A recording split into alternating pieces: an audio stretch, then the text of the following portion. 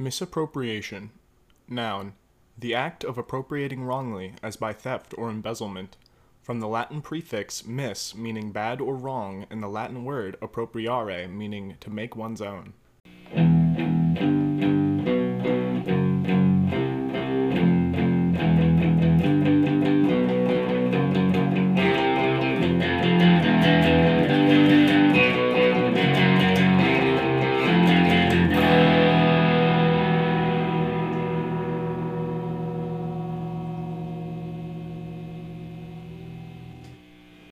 Hello, and welcome back to Misappropriation, the podcast for people who, like me, love heist stories. I took a break from podcasting for a while because my semester got busy, but I'm back, and I'm excited to keep sharing heists. The tale I have for you today has everything. Car chases, meth, theatrical disguises, a shootout, a magnificent 3-story treehouse. Everything. This is the story of Scott Scurlock, the Hollywood Bandit, and his associates. Let me set the scene. Seattle, 1996. The time of grunge and nirvana. Lots of flannel, drug use, a growing tech sector, increasing income inequality, and rising housing prices. Much like today, actually.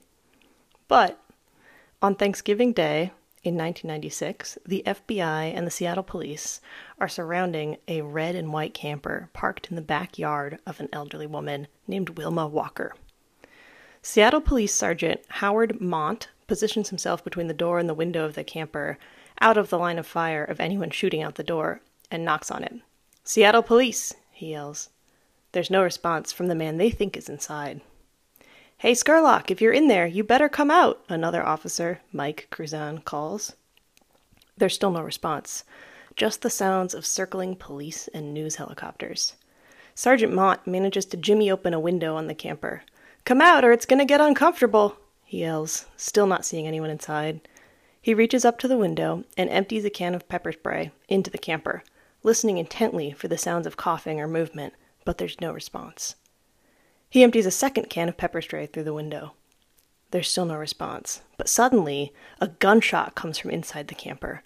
Mont runs for cover behind a tree and radios for more backup as police return fire.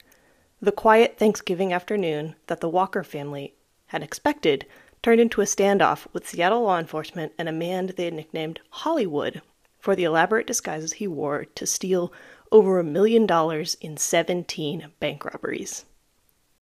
Scott Scurlock, the man who would become known as the Hollywood Bandit, actually grew up near where I did in Northern Virginia. Unlike me, he got his start in crime early. He and his friend Kevin Myers used to wait for a pie delivery truck to stop to make a delivery and then steal a pie off the back. Then they'd boost a bottle of milk from a milk truck in the same way and have the pie and milk for breakfast before skipping school together. In 1974, after high school, they both ended up living in Hawaii and working for a landscaping company and later a tomato farm together. They worked just enough to pay the bills and spent the rest of their time outside exploring all that Hawaii had to offer. Once, on one of their hiking expeditions, they stumbled on an illicit cannabis growing operation. The two friends took a few of the plants back to the tomato farm with them and disguised them in the landscaping around the house that they lived in, a cabin they referred to as the Shire. The Shire was located on one end of the tomato farm, far enough away that the owner didn't directly supervise them, but close enough that they could walk into the tomato fields easily. Scott and Kevin and a rotating cast of their friends and girlfriends were in and out of the house constantly, making art, smoking weed, playing music, and dreaming about all that the future could hold for them. Unfortunately, the idyllic time at the Shire came to an end when the owner of the tomato farm discovered the cannabis plants hidden on the farm. He kicked Scott and Kevin out, and they went their separate ways. Scott, in his mid-20s, decided to go to college with the intent of going to medical school and becoming a doctor. In 1978, he enrolled in Evergreen State College in Washington State and began taking courses in general and organic chemistry and then biochemistry. He managed to find a way into a lab in the basement of a building on campus and decided to try his hand at synthesizing methamphetamines, a process he'd read about in his studies of chemistry.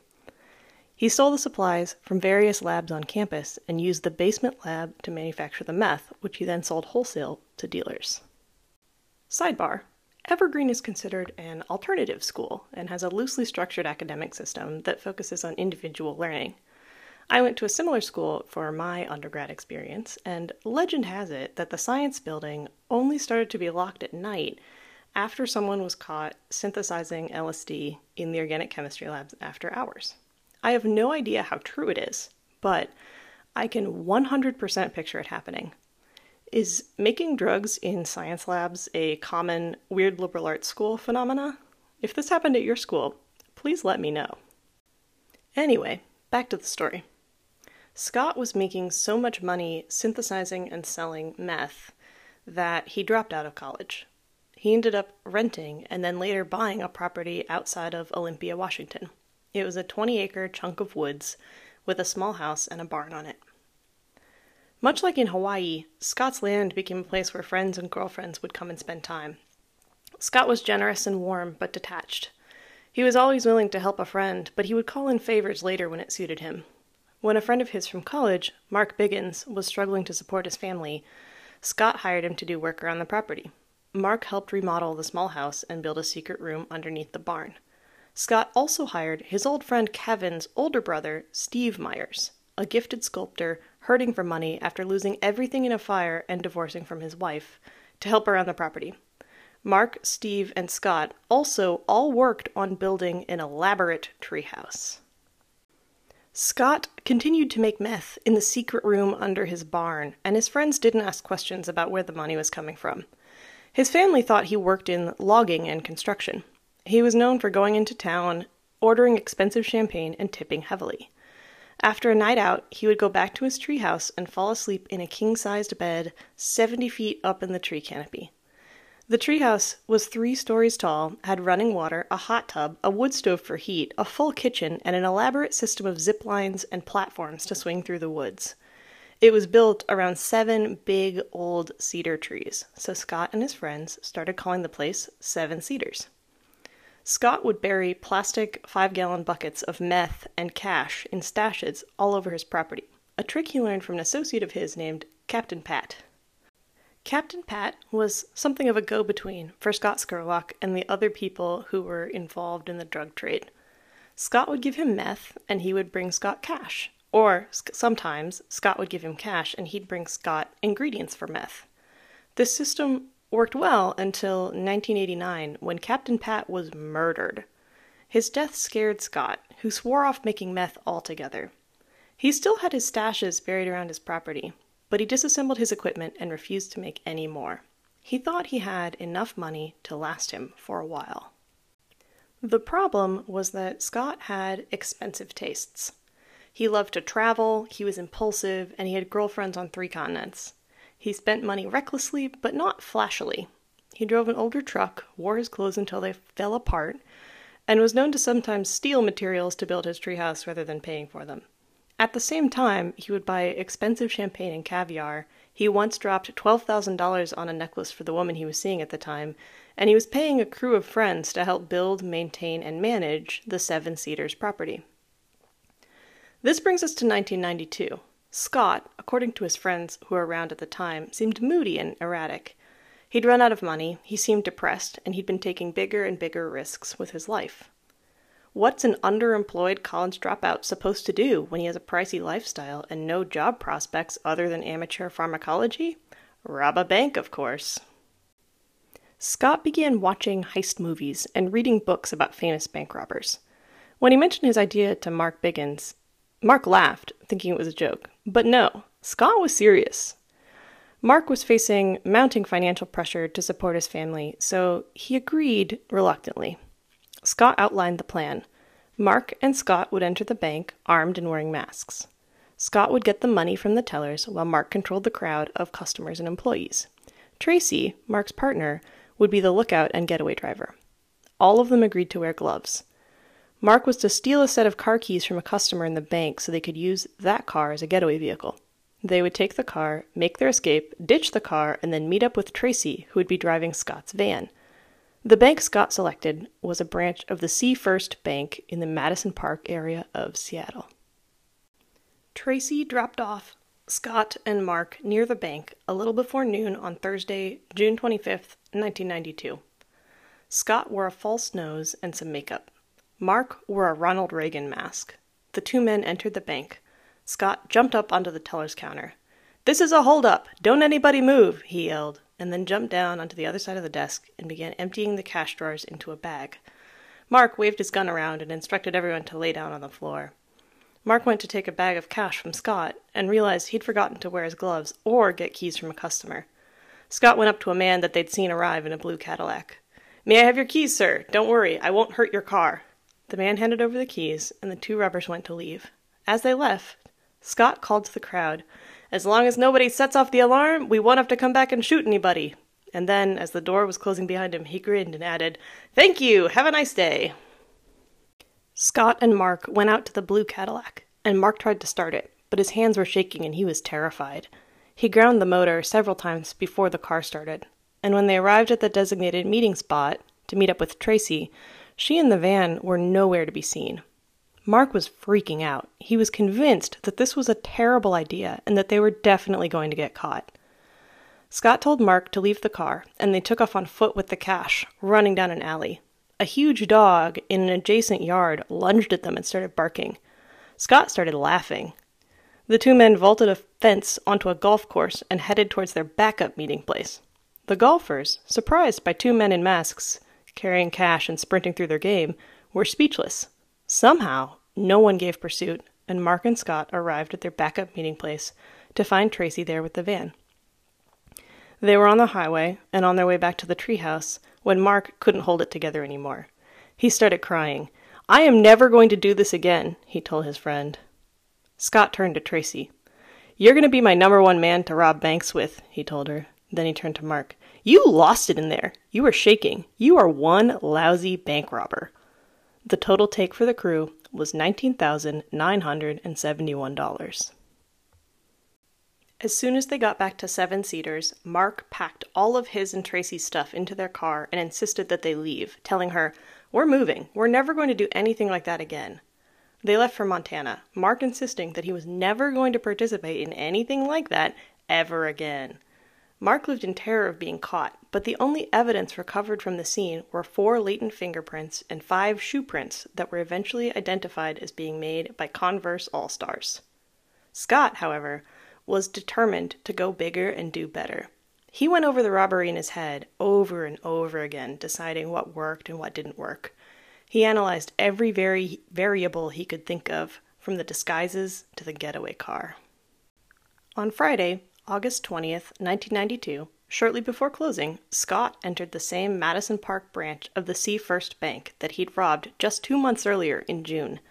This time he was alone, and he looked older, with graying hair and a gray mustache. Again, he demanded money, and this time insisted, "No die packs." He left the bank with $8,124.50. On September 3rd, 1992, only 3 weeks later, Scott robbed a West Seattle branch of U.S. Bank. He wore a Dare baseball cap, blonde wig, and sunglasses over heavy makeup.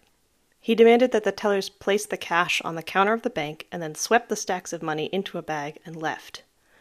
What he didn't know was that one of the tellers had managed to activate the bank's silent alarm and security cameras, and that another had given him a stack of bait money, bills with known serial numbers that can be traced back to the bank if they turn up in the possession of a potential robber. This time, Scott got away with $9,613. September 11th and October 5th, 1992, saw Scott rob 2 more banks for a total of 5 robberies and a net gain of $78,870.50. Each robbery was smoother and more practiced than the one before. He was gaining a better understanding of bank operations, too, and now insisted that the tellers leave out die packs. And he gathered all the staff and the customers in one area where he could control them and prevent them from calling for help. By now, Scott had caught the attention of the Seattle Police Robbery Unit and the FBI, who were working on building a profile of him. But beyond white male, 30s, 5'11", and 165 pounds, they were stumped. The only consistencies were the black Glock handgun he used to threaten people, the fact that he wore Converse All-Stars, and he disguised his face. Scott had no idea what his 6th robbery would bring him. At 11:40 a.m., a week before Thanksgiving in 1992, Scott walked into the Sea First Bank branch in Hawthorne Hills. He announced the robbery and had the bank customers and staff move into the center of the bank. and then he asked for the vault teller. No one answered, so he racked the slide on his gun to chamber a bullet. "Who's the vault teller?" he asked again. This time a teller stepped forward. Her name was Patty, and she was young and scared. Her hands were shaking so much that she had trouble opening the safe. "Calm down," Scott told her. "I'm not going to hurt you." "I'm sorry," she responded. "I'm just scared to death." She finally got the safe open, and Scott began stuffing money into the duffel bag he'd brought with him. There was more cash than fit in the bag, so he asked the vault teller, Patty, to go get him a second bag to put the rest in. She gave him a canvas bank bag, which he also filled.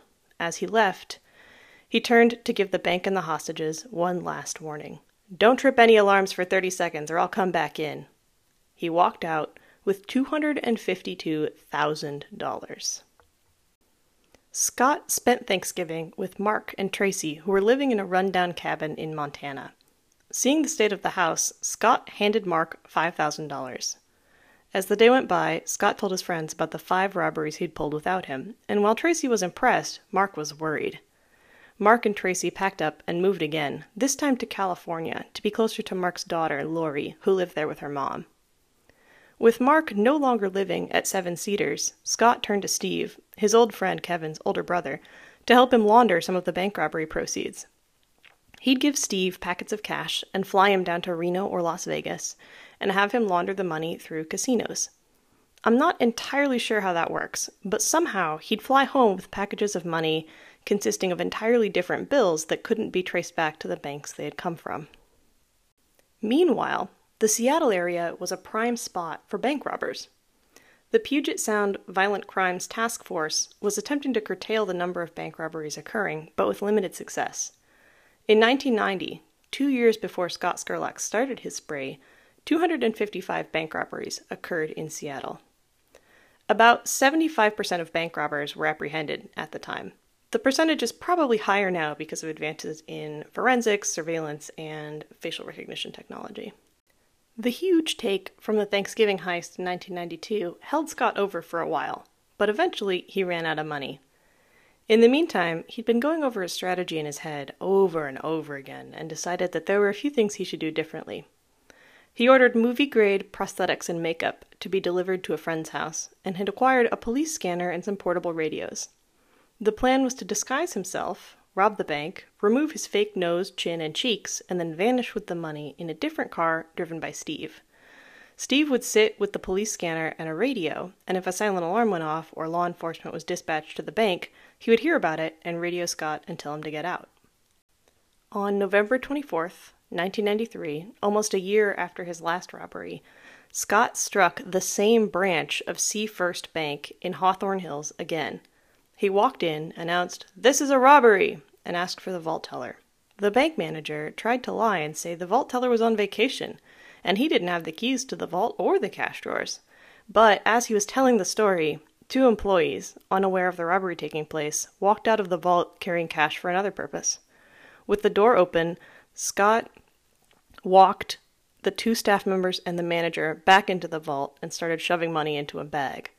Again, he threatened everyone in the bank, telling them not to move or make any calls for a full minute, and then left with his haul.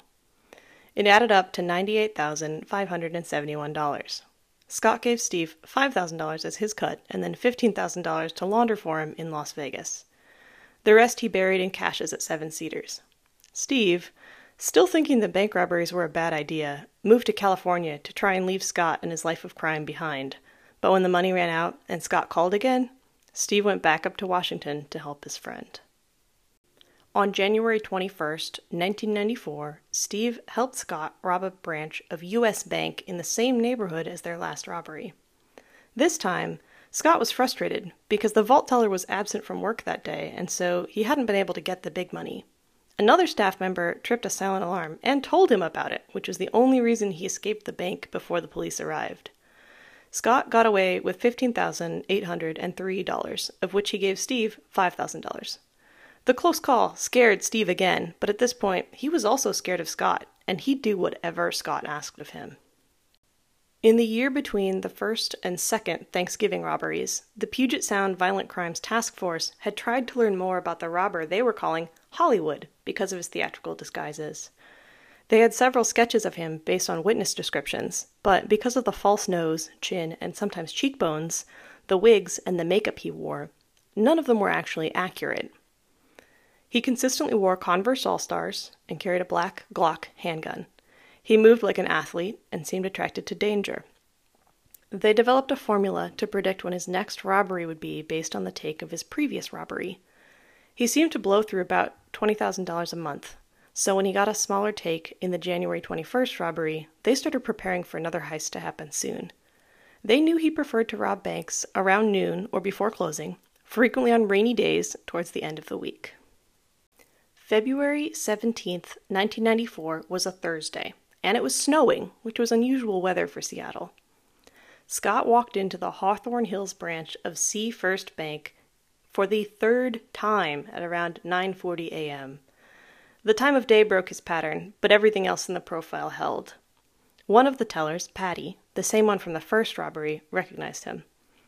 As he cleaned out the vault again, he noticed her watching him. "Don't look at me. Keep your eyes on the ground," he directed. Patty, less intimidated the second time she encountered him, asked, "You really like it here, don't you?" Scott responded, "Yeah, but I don't think I'm coming back here anymore." Patty hoped that was true, as she watched him walk out with $114,000. With this third robbery of this bank, Scott had taken almost $475,000 from the Hawthorne Hills branch of Sea First Bank alone. On June 24th, 1994, Scott and Steve attempted to rob a bank in Portland, Oregon, but a customer called 911 on a cell phone. Scott had escaped because Steve heard the call on the police scanner and warned him over the radio, but he left frustrated and without any money.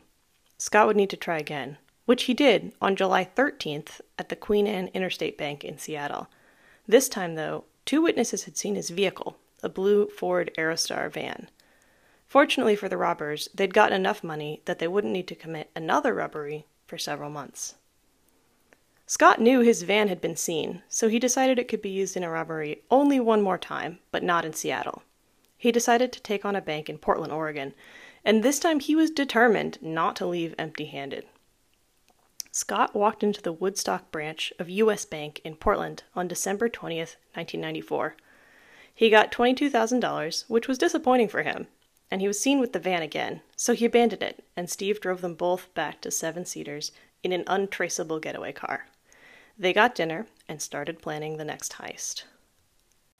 On Wednesday, January 18th, 1995, Scott and Steve planned to rob the First Interstate Bank in the Wallingford area of Seattle. The North Precinct of the Seattle Police Department was located there, which added another layer of complexity to the robbery. Scott walked in wearing his theatrical makeup and prosthetics and carrying his gun. He demanded money from the teller at the front of the bank and directed another teller to get off the phone she was using. As he took the money from the cash drawers, he grabbed a die pack. The teller, who had been on the phone, had set it on the counter instead of hanging it up, and when Scott's back was turned, she picked it up and told the person on the other end to call 911 because the bank was being robbed. Scott was in the process of getting the vault teller to open the vault when Steve radioed him to get out. Scott took off on foot, running towards his vehicle. A witness described seeing a white man in a tan coat and a brown hat run to an old yellow station wagon, throw a bag on the ground, and then drive away as it exploded in a cloud of orange dye. Somehow, despite the witnesses in the die pack, Scott was able to dump the car and get into a getaway vehicle and make his escape back to 7-seaters to meet up with Steve, but he hadn't gotten away with any money.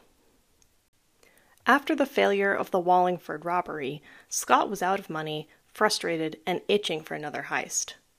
9 days later, on January 27th, 1995, Scott and Steve hit the Madison Park branch of Sea First Bank for a third time. After the last 2 robberies, security had been increased at the bank, and the tellers were now seated behind a pane of bulletproof glass. But Scott got behind the counter anyway, somehow, and started scooping the money from the cash drawers into his bag. He demanded that the vault teller open the vault and stuff the cash there into his bag too. "Wait 20 seconds before you activate the alarm. If you do it early, I'll know," he told the staff, and walked out the back door. This time, instead of running to a car and getting out of town as fast as possible, Scott stashed the cash in his car and removed his prosthetics and makeup.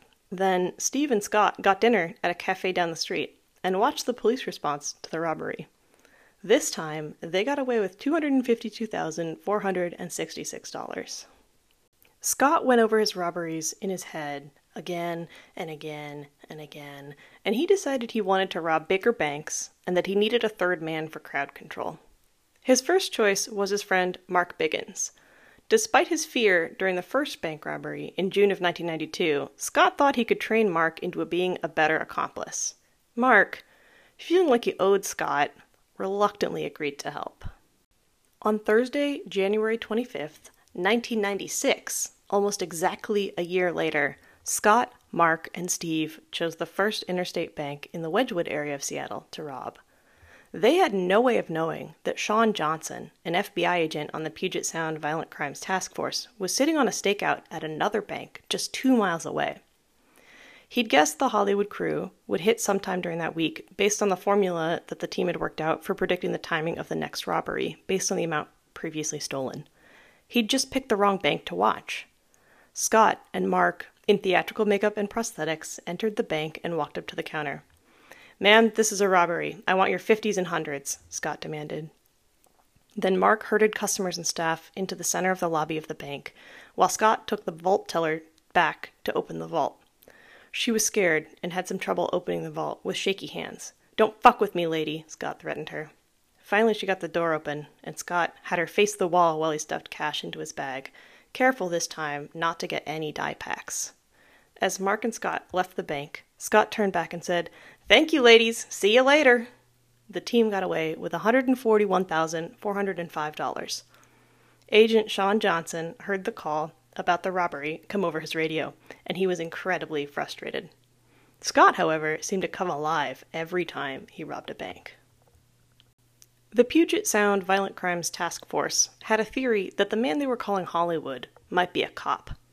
They based the theory on the way he held his gun with his index finger along the barrel rather than inside the trigger guard, the fact that robberies frequently happened around shift change hours for the police in places where police were likely to be busy, and the way that all of his getaway cars were wiped down when they were recovered, so there was no recoverable evidence inside.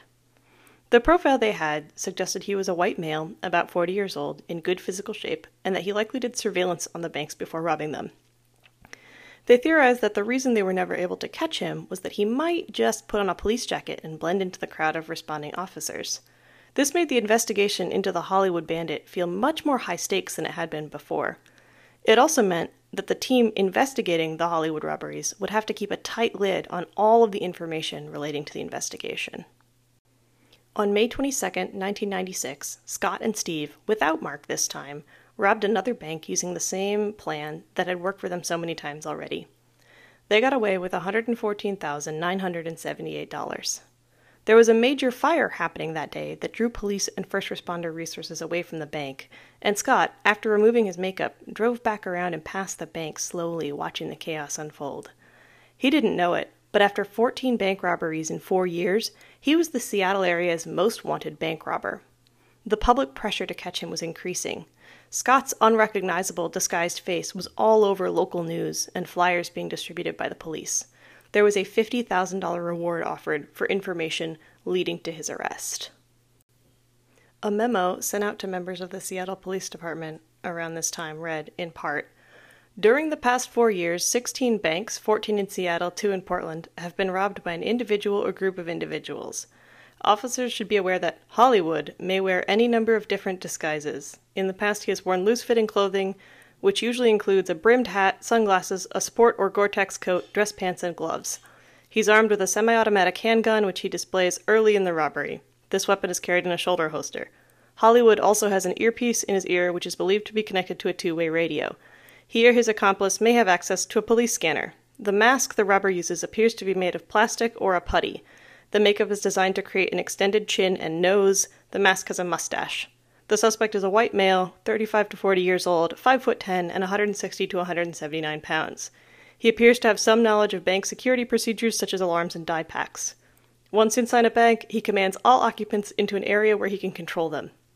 He removes money from the teller drawers and the vault, spending considerable time inside the bank. Hollywood appears very athletic in his movements and his vaulted counters. Upon leaving the bank, it appears he may walk a block or more before entering his getaway vehicle. Officers should use caution, as Hollywood may have one or more accomplices acting as lookouts. There is little information as to what kind of threat they may pose. The memo went on to give specific instructions to anyone responding to a Hollywood call.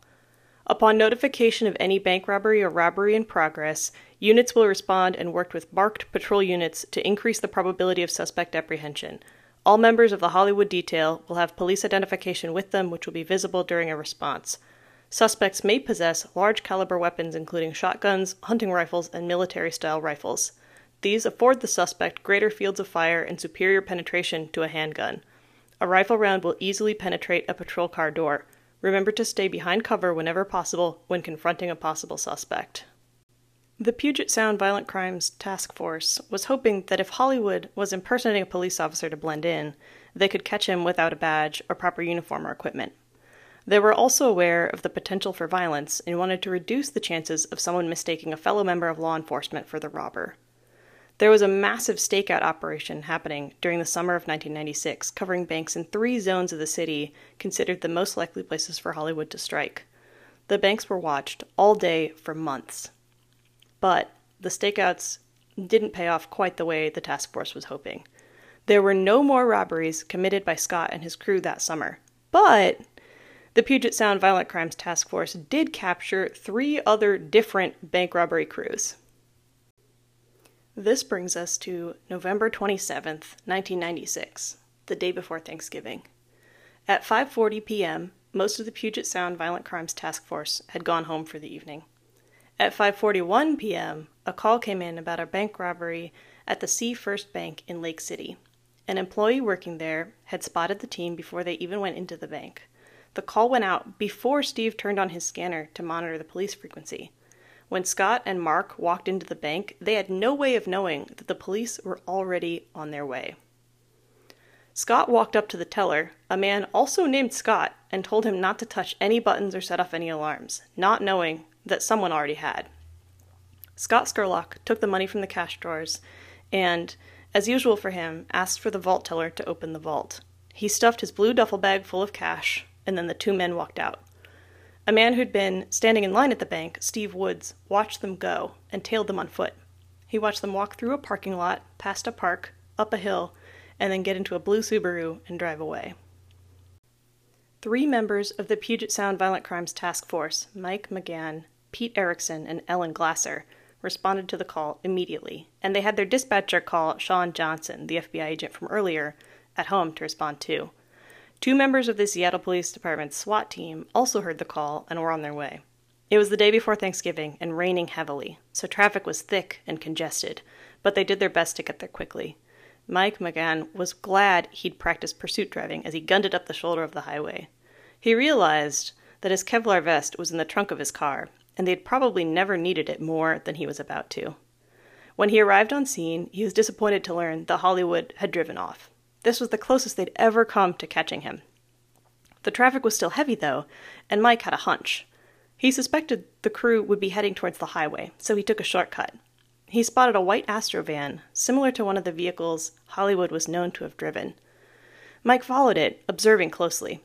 The windows were fogged up, and someone had a flashlight bouncing around in the back seat. Was it a bank robber, counting money, or looking for trackers?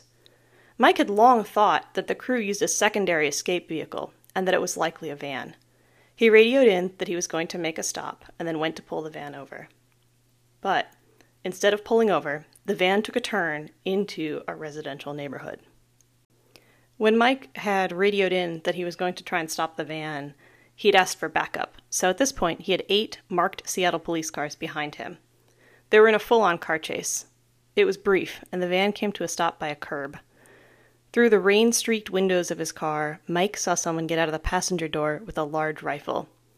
The man aimed at Mike and went to fire, but somehow the first shot jammed. Mike took cover behind his car, shouting warnings to his backup. Pete and Ellen drew their weapons. As the man went to shoot again, Mike McGann opened fire.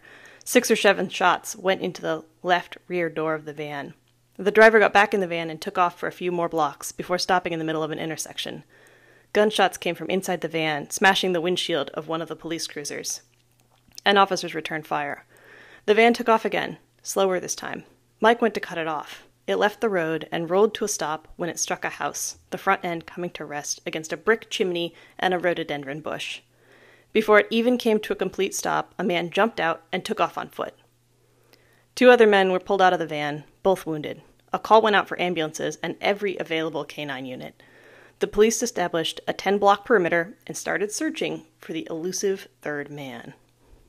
Inside the van, police found a duffel bag containing $1,080,000 in cash, lots of guns, 2 bottles of mineral spirits, and the remains of a fake nose with a mustache attached and a fake chin.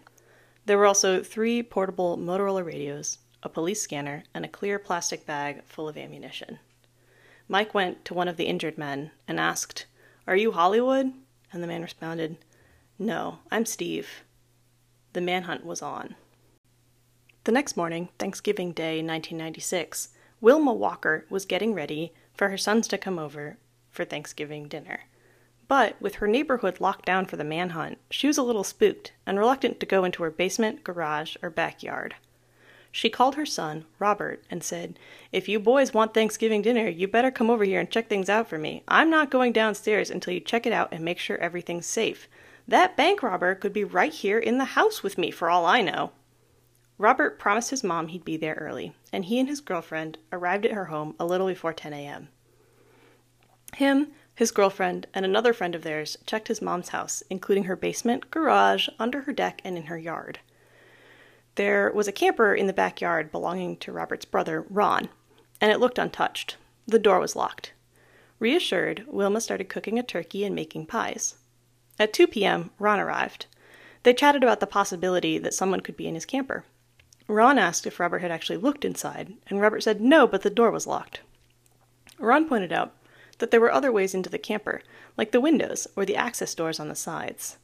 The brothers went out to take another look. Robert tried to open an access door, but it was jammed from the inside. He started to hit it with a 2x4 when his brother got his attention. Ron had taken a ladder over to the windows to look inside the camper, and he saw someone inside. The brothers went back to the house. Robert watched the camper while Ron called 911. At 2:36 p.m., 2 police units were dispatched to a report of a possible prowler in a backyard.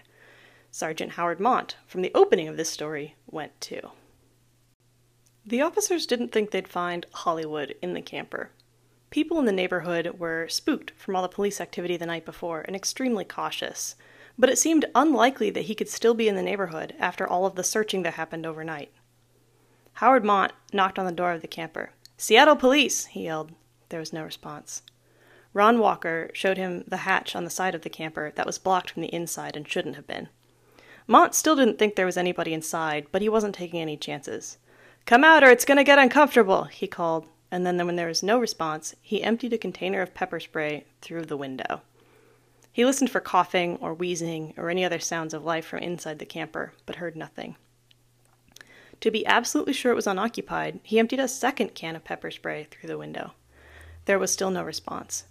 He reached through the window to try and open the door that was locked from the inside, but before he could, there was one loud gunshot. He dove for cover as more shots were fired. At 2:53 p.m., a negotiator named Jennifer McLean arrived on scene. She attempted to start a conversation with the man inside the camper, but she got no response. The FBI brought in Scott's girlfriend to try and talk to him and get him to come out, but she also got no response. If he was in there, he wasn't talking, and he wasn't coming out. Finally, after hours of standoff with no response from the man inside the camper, at 6 o'clock, a member of the SWAT team fired a tear gas canister into the camper. It punched through the aluminum shell, entered the inside, and then punched right out the other side. The inside of the camper would have been full of debilitating tear gas, and anyone capable and in their right mind would have left at that point. But nothing happened. 20 minutes later, the SWAT team launched a second tear gas canister. The authorities concluded that if there was anyone inside, they had to be either unconscious or dead. The leader of the SWAT team walked slowly up to the camper and opened the door. Everyone waited outside to hear what he would find.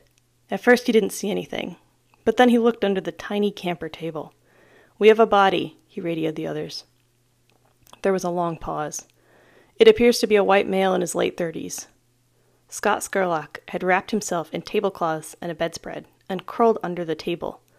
When the investigation was over, it was determined that Scott Scurlock had died from a self-inflicted gunshot wound that entered under his chin and exited the back of his head. Steve Myers had sustained severe and painful injuries to both of his arms, and Mark Biggins almost died from internal bleeding. They both survived their injuries, but the recovery was long and difficult. Eventually, when they were released from the hospital, they were both charged with 1 count of conspiracy to commit armed bank robbery, 1 count of armed bank robbery, 2 counts of assault on a federal officer, and 1 count of use of a firearm. They both took a plea deal and were sentenced to 21 years in federal prison. I believe they were both released in 2015. So there you have it. That's the story of Scott Scurlock, the Hollywood Bandit, and his accomplices. By all accounts, Scott was a magnetic person and inspired a lot of loyalty from his people. But years of drug use and deteriorating mental health took their toll, and he got more and more erratic and reckless. To some extent, it seems like he preyed on Mark and Steve, using their financial strain to manipulate them into working with him on his schemes, first to build the treehouse and renovate his properties, and then to help him rob banks. They definitely made their decisions, and they could have said no, like Steve's brother Kevin did, but I don't think they can be entirely solely blamed for their involvement. I'm going to try and have a more consistent posting schedule this year, so thank you for sticking with me. Subscribe to Misappropriation to hear more heist stories. I promise I've got some good ones lined up.